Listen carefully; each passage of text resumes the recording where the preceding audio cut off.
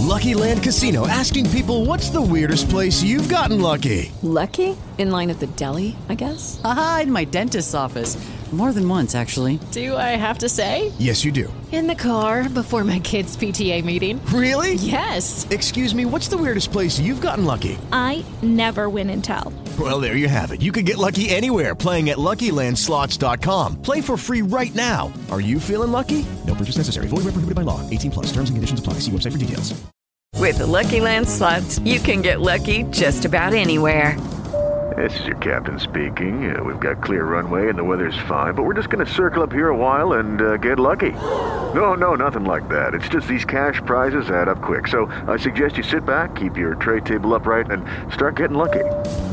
Play for free at LuckyLandSlots.com. Are you feeling lucky? No purchase necessary. Void where prohibited by law. 18 plus terms and conditions apply. See website for details.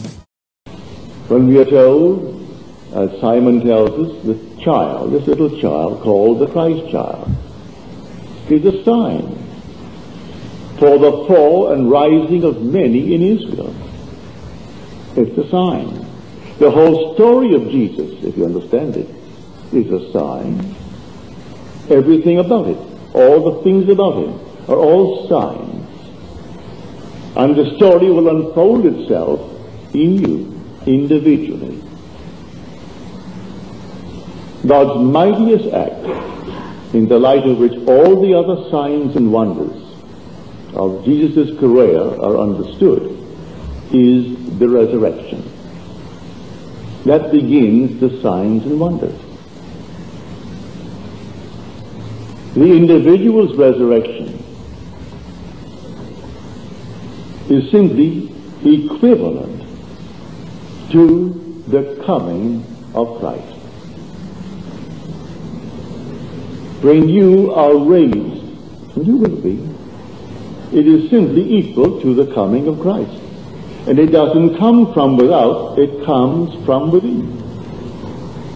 Today, here we are, all of these great evangelists, highly publicized, speaking to millions of people, and they're waiting for him to come from without. Hoping they'll be here to greet him. They'll wait in vain. He cannot come from without, because he's already within us. The crucifixion is over, and it did not take place 2,000 years ago. It took place in the beginning of time. That's when God was buried in man for a purpose, not because of anything that was wrong, just for a purpose. He took the limit of contraction, which is man, that he may expand. By coming down to the very limit of contraction, then God could expand. For expansion is forever. Forever and forever. There can be no limit to the expansion of God. In order to expand, he first contracts. And man is the contraction that he took upon himself. And this is the only cross in the world that he ever bore. He was never crucified on a wooden cross. Well, I presume that some nut in the world took a man and actually crucified him on a wooden cross, no question about it. That some distorted mind did it, as we hang people and do these things to each other. But the actual cross spoken of in Scripture is the human body. That is the cross on which God is crucified. And as we are told, if we have been crucified with him in a death like his, we shall certainly be united with him in a resurrection like his. For we found union with him in a crucifixion like his. We're all crucified. I am. You are. Therefore, when we are individually raised from the dead, we shall find union with him in a resurrection like his. And everyone is going to be raised, but raised out of this body, not out of some little tomb in the cemetery. It doesn't matter where you drop this little garment, whether it's pulverized by a bomb, whether it's cremated, as so many of us today require, or whether it simply disintegrates in the land. It doesn't really matter. It's not there that you are. This is the tomb of God. This is the sepulchre of God. And here, and only here, we rise, and we rise from within. And these are the signs and the wonders. It begins with the resurrection. And the very night of the resurrection, within a matter of moments following the resurrection, is the birth from above, symbolized in the imagery of Scripture as a little child wrapped in swaddling clothes, which Simeon said it is a sign given to us for the fall and the rising of many in Israel. In other words, here is the sign. You can either accept it or reject it. You accept it as the sign, as Matthew tells us, of Emmanuel. God is with us. For this is the name given to the child. God is with us. When you see the child, then for that moment, it is God that is born. But who is born? You are born. You are the one who actually begins to awake. You awake within your own skull. And when you are completely awake, as you have never been awake before, you find yourself completely entombed within your skull. That's the sepulchre. And you're all alone, and no one helps you to get out.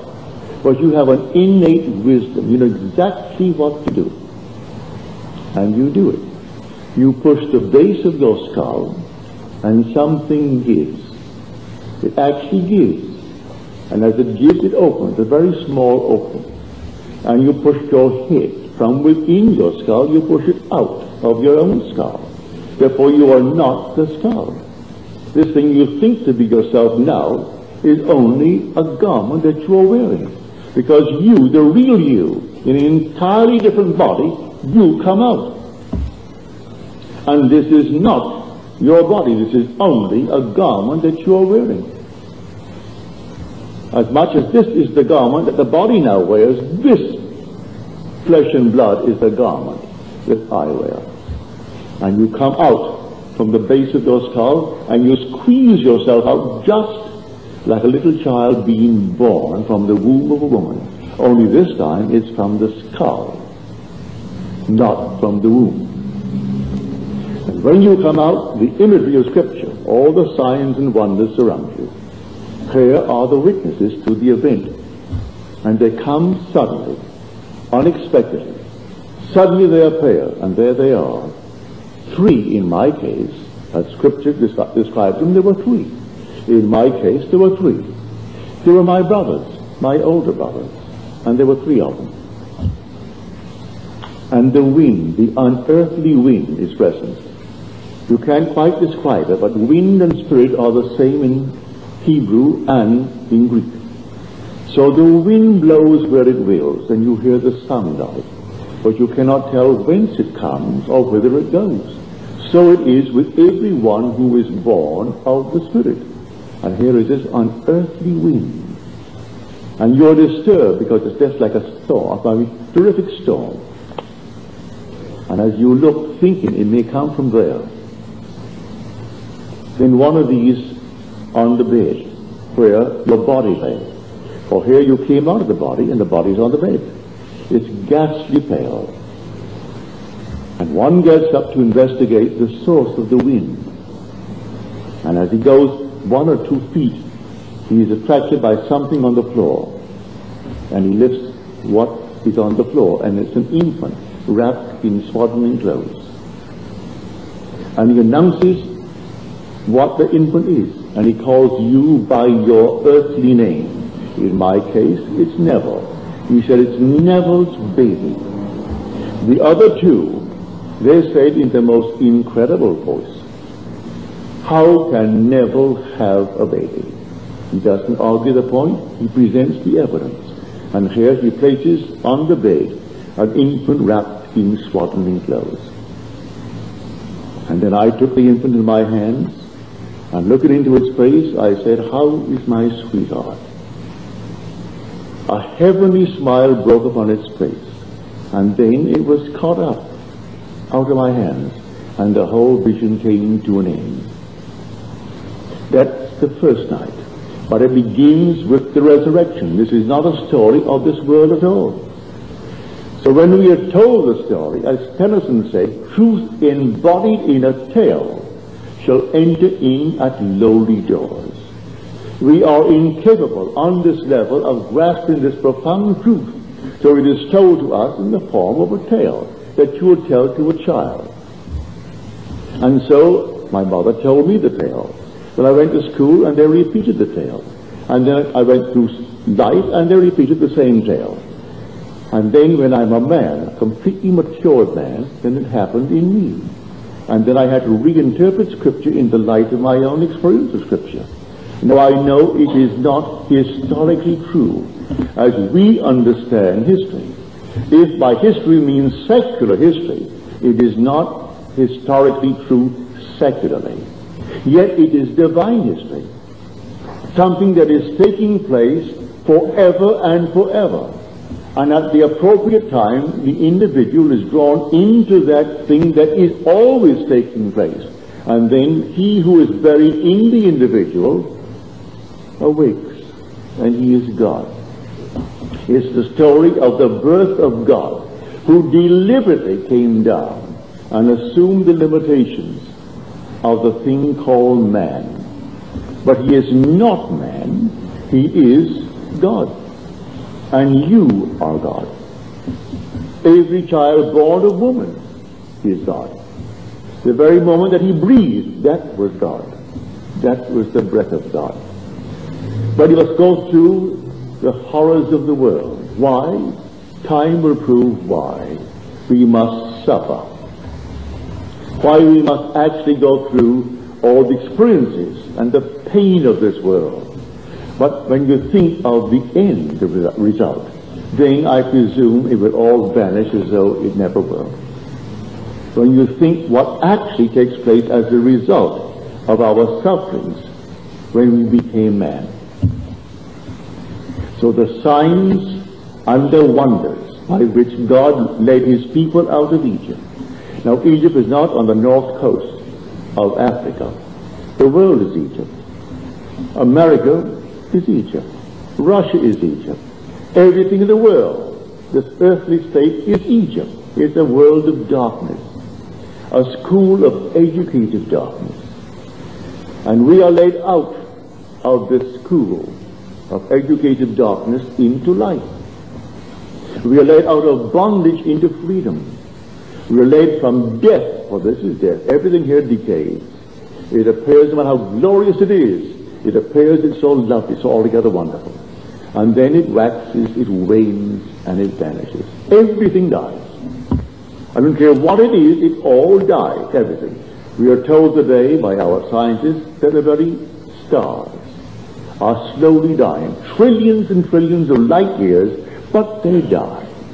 That everything dies. So here we are in a world of death, and we are being led out of death into eternal life. And you are that eternal one, and you cannot die. No one in this world can really die. You die, yes, burn it up, and you see it turn to ash. But the being who occupied it is instantly restored to life in a world terrestrial just like this. That's not resurrection. That is restoration. Resurrection is something entirely different. That comes at the end of the journey. When man has gone through the entire gamut of human experiences, then at that moment in time, his Father within him, which is himself, his true identity is God the Father, he awakens him. And as he awakens, he comes out. And then the imagery of Scripture, he experiences, but he is cast in the central row. He is the actor, the star actor in the row. He is not an observer. He observes what happens, but he is the actor, the central actor in the part. And if this is the story of Jesus Christ as told in Scripture, and you experience that, well then you are Jesus Christ. And Jesus is only another name for Jehovah. Same root, Yod-Heh-Vav, begins Jehovah. it begins Jesus, which in Hebrew is Joshua. So it is simply the same being, and you are that being. It's the story of you. And I wouldn't care if the whole vast world rose in opposition to what I've just told you. It would make no difference to me whatsoever, for I couldn't deny it. I could no more deny what I've experienced than I could the simple evidence of my senses. I am touching this piece of wood here, and I can't deny that I am touching this little lectern. Well, I could no more deny this than I could deny what I've told you, for I've experienced it. I am not speculating. I am not theorizing. The story of Jesus unfolds itself within the individual, and when it does, he has escaped the world of death. So David could say, what can flesh do to me? Thou hast redeemed me. And in the end, you are completely redeemed. And the being that stands before you to prove who you are is David. You would not let me rest in hell, said he. Thou hast redeemed me.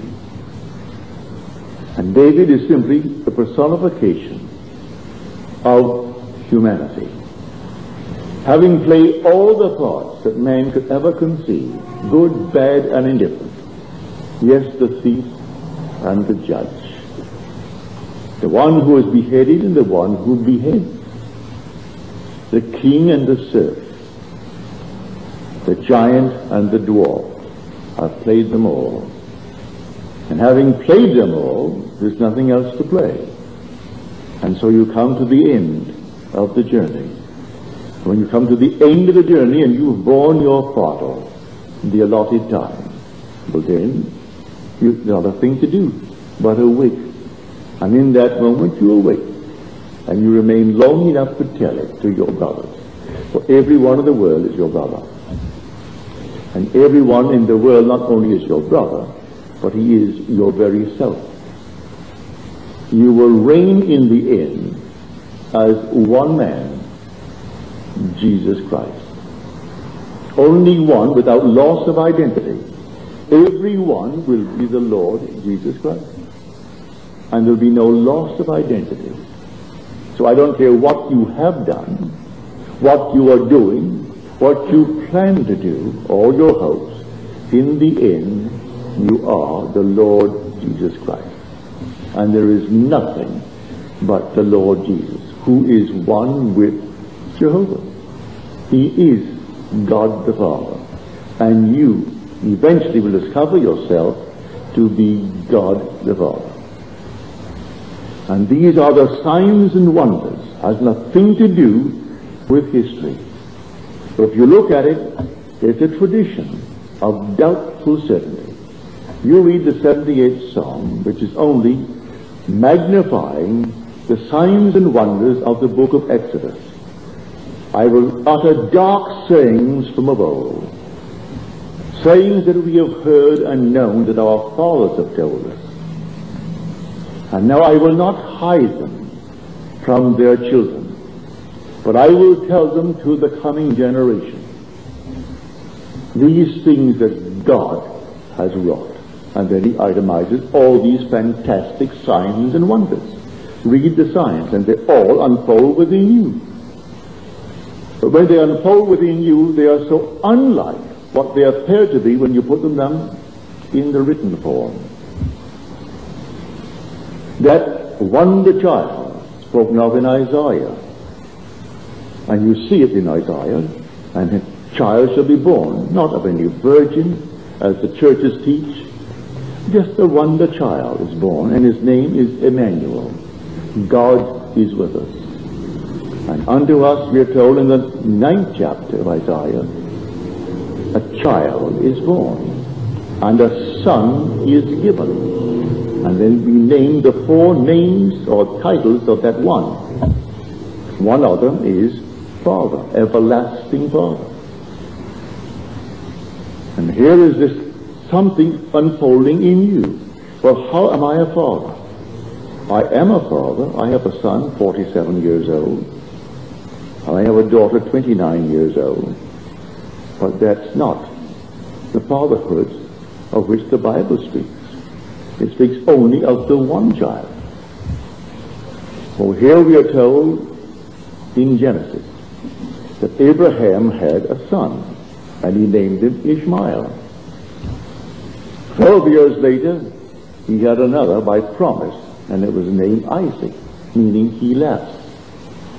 Yet in the story, and the Lord speaks and tells him he only has one son, and that son is Isaac. Now, the Lord is not a liar, and yet the Lord named the first one himself, instead called him Ishmael, which means God hears. And in spite of the name given to the child, he tells him he doesn't have any more than one son, and that son is Isaac, which means he laughs. And that's the one son. You hold him in your hand, and he breaks into the most heavenly smile. That's the sign. And all the signs of Scripture are true, but they're not what the world would call secular stories. They're not. They can look forever, all through the Near East, to try to find the tomb of this one and the tomb of the other one. And all the little things they think they're going to find, they'll not find them. For this is not of this earth. This is entirely different. There are two histories. Secular history, which will vanish and leave not a trace behind it. And divine history is forever and forever. And the very last one experiences the story of Jesus. And when the very last one, then the whole curtain comes down on the play. And we're all one. We all form the one being, the one body, the one spirit, the one Lord, the one God and Father of all. And there is no other. So I'm not telling you that you should not aspire and try to be greater than you are today. No. Keep on making every effort to transcend your present state.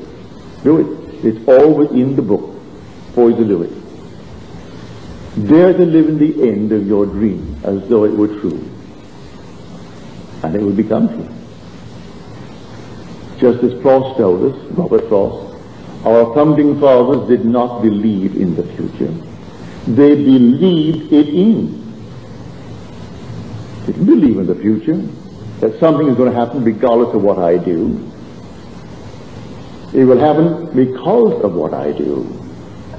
Everything in my world is like imaginal activities projected.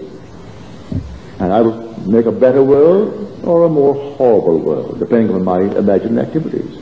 But that's something entirely different from what's taking place in me, which is the story of Jesus unfolding. And it comes suddenly. It erupts without any warning whatsoever. But the things on the outside, if I know what I've imagined, I can tell what's going to happen in my world. I don't need the stars.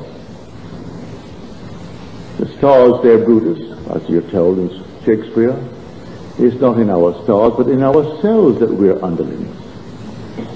Don't look to the stars to give you any direction as to what's going to happen to you, or to any teacup leaves or monkey bones or anything else. It's not there. It's all in your own wonderful human imagination. Tell me what you're imagining, and I'll prophesy for you. If you are faithful to that imaginal act, if you dare to assume that you are the man that you want to be, and remain faithful to that assumption, I can predict what you're going to be, if you remain faithful to it. And it's not based upon any star or anything else outside of you. It's all within your own wonderful human imagination. But no matter what you accomplish in this world of Caesar, it will all vanish. It is what was predetermined before that the world was that interests me. And that's all written in Scripture, in the signs and the wonders. And so his life, Jesus' life, you understand what it means, is a sign. His whole life is a sign, if you understand it. And that whole life is going to repeat itself in the individual without the change of identity of that individual. You don't change from Neville to Jesus. You're still Neville, but you are the Lord Jesus Christ. A friend of mine, when I was in San Francisco in July, he's here tonight, and he wrote me a letter. He said, I've had the most exciting vision that I have ever had. He said, in my vision, a woman said to me, Neville has risen.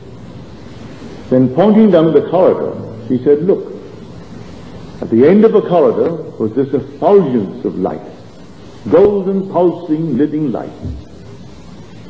And I knew that you were my friend, the man Neville that I know. Yet I knew that you were the Lord. I knew that at your home, it is always an open door for me. I could come to your home any time of the day, and you would welcome me without an invitation. Yet at this moment, I felt this needs a special invitation. And so I hesitated to go. But I knew that if I went down that corridor and turned off into the area where the light came in this enormous profusion, I would enter into the Holy of Holies. Yet I knew that you were my friend, a man that I know in this world, and yet I knew you to be the Lord, the risen Lord. Now, he wrote me that letter, and I was there after my first week. I got it the second week that I was there. He said it was my most exciting vision, but I knew I was not invited. But I also knew that you always said to me, I will appear to you, and I will show you who I am. I have told many of you that, and I will. I have appeared to many because it has happened indeed. It's not anything to brag about, but as Paul said in his letter, the 12th chapter of 2 Corinthians, I must boast. There is nothing to gain from it. But I know a man in Christ who was lifted up 14 years ago into the third heaven. Now, whether in the body or out of the body, I do not know. God knows. But I do know a man in Christ who was lifted up into paradise. Whether in the body or out of the body, I do not know.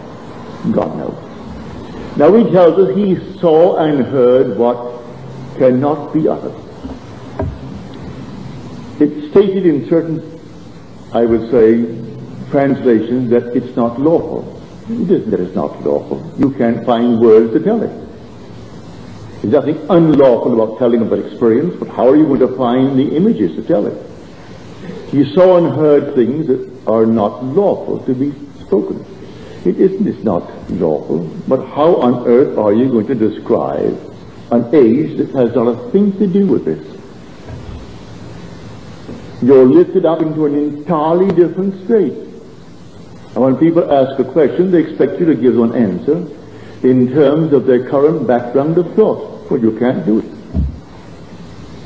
They expect to, all right, you went to dinner tonight and you went to Chasen's maybe. They want a better Chasen. It isn't Chasen's.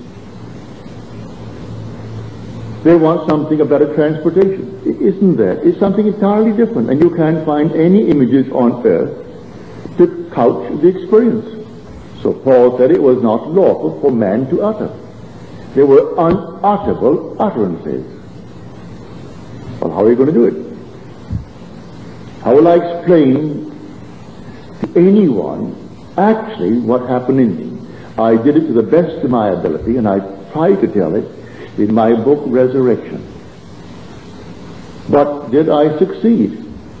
I told it to the best of my ability in my book called Resurrection. The last chapter bears the title of the book. But I can't tell you if I succeeded or not. Because how am I going to find images here when they do not exist here? To describe the experiences of Scripture when man experiences the story of Jesus. And he knows who he is. He knows who he is. But he doesn't change his identity. He only knows he is the Lord. He knows he's the father of David, as told us in Scripture. And I will tell of the decree of the Lord, said David. He said unto me, thou art my son. Today I have begotten thee. And then David, in the 89th Psalm, the Lord now speaks, I have found David. And he has cried unto me, thou art my father, my God, and the rock of my salvation. So here we have confirmation of it. He finds. The father calls him son, and then the father finds him, and he calls the father my father.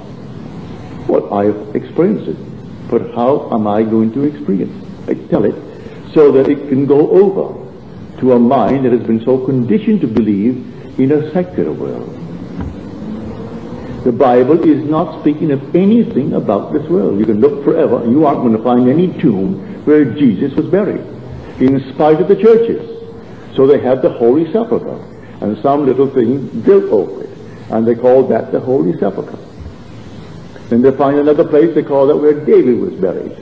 And these archaeologists are wise men. They've given years and years of study to their science. And they're all men of great degrees, but it's more than scholarship.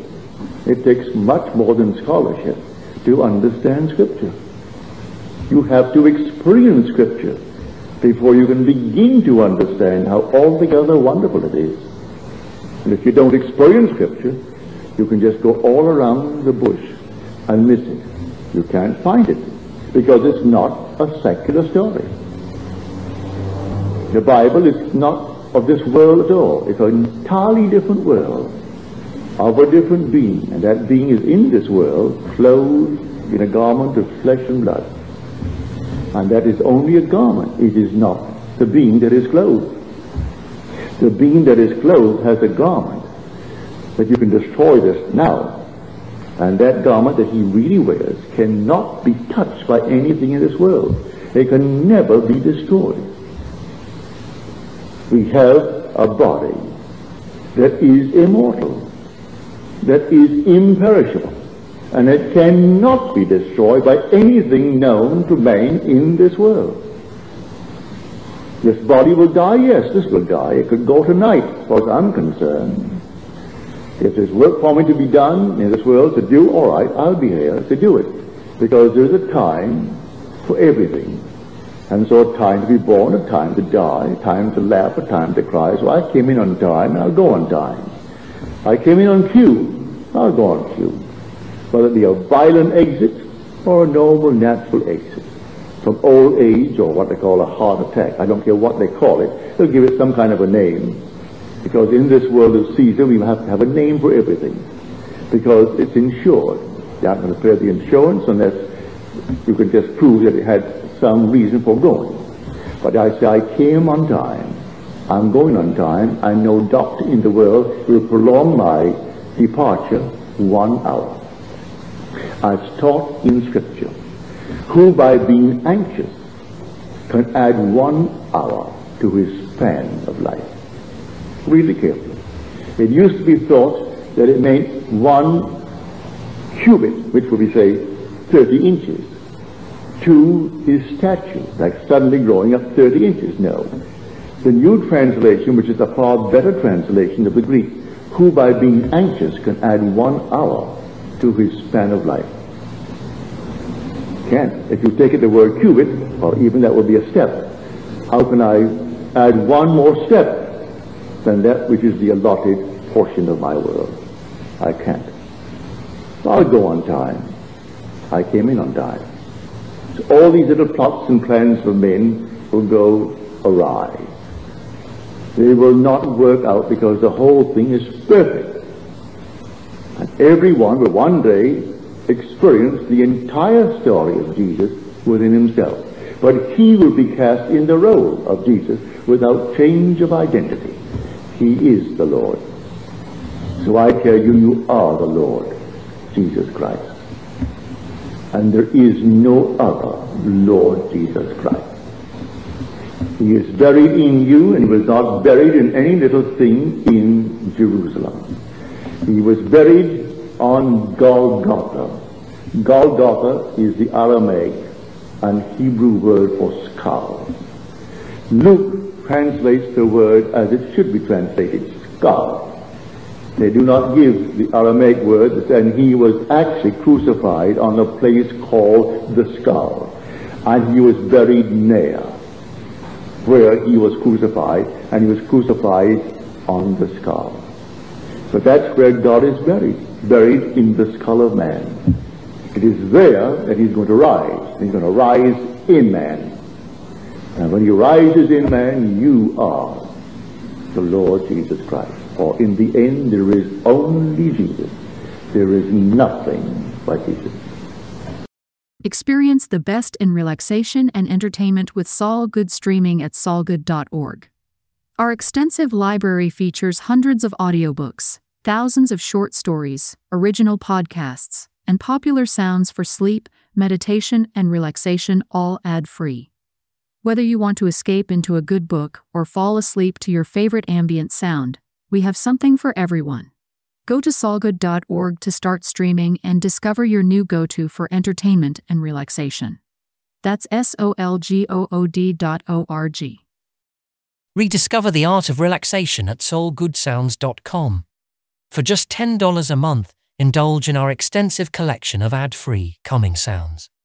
Perfect for those cherishing peaceful moments. Begin your auditory escape today at soulgoodsounds.com.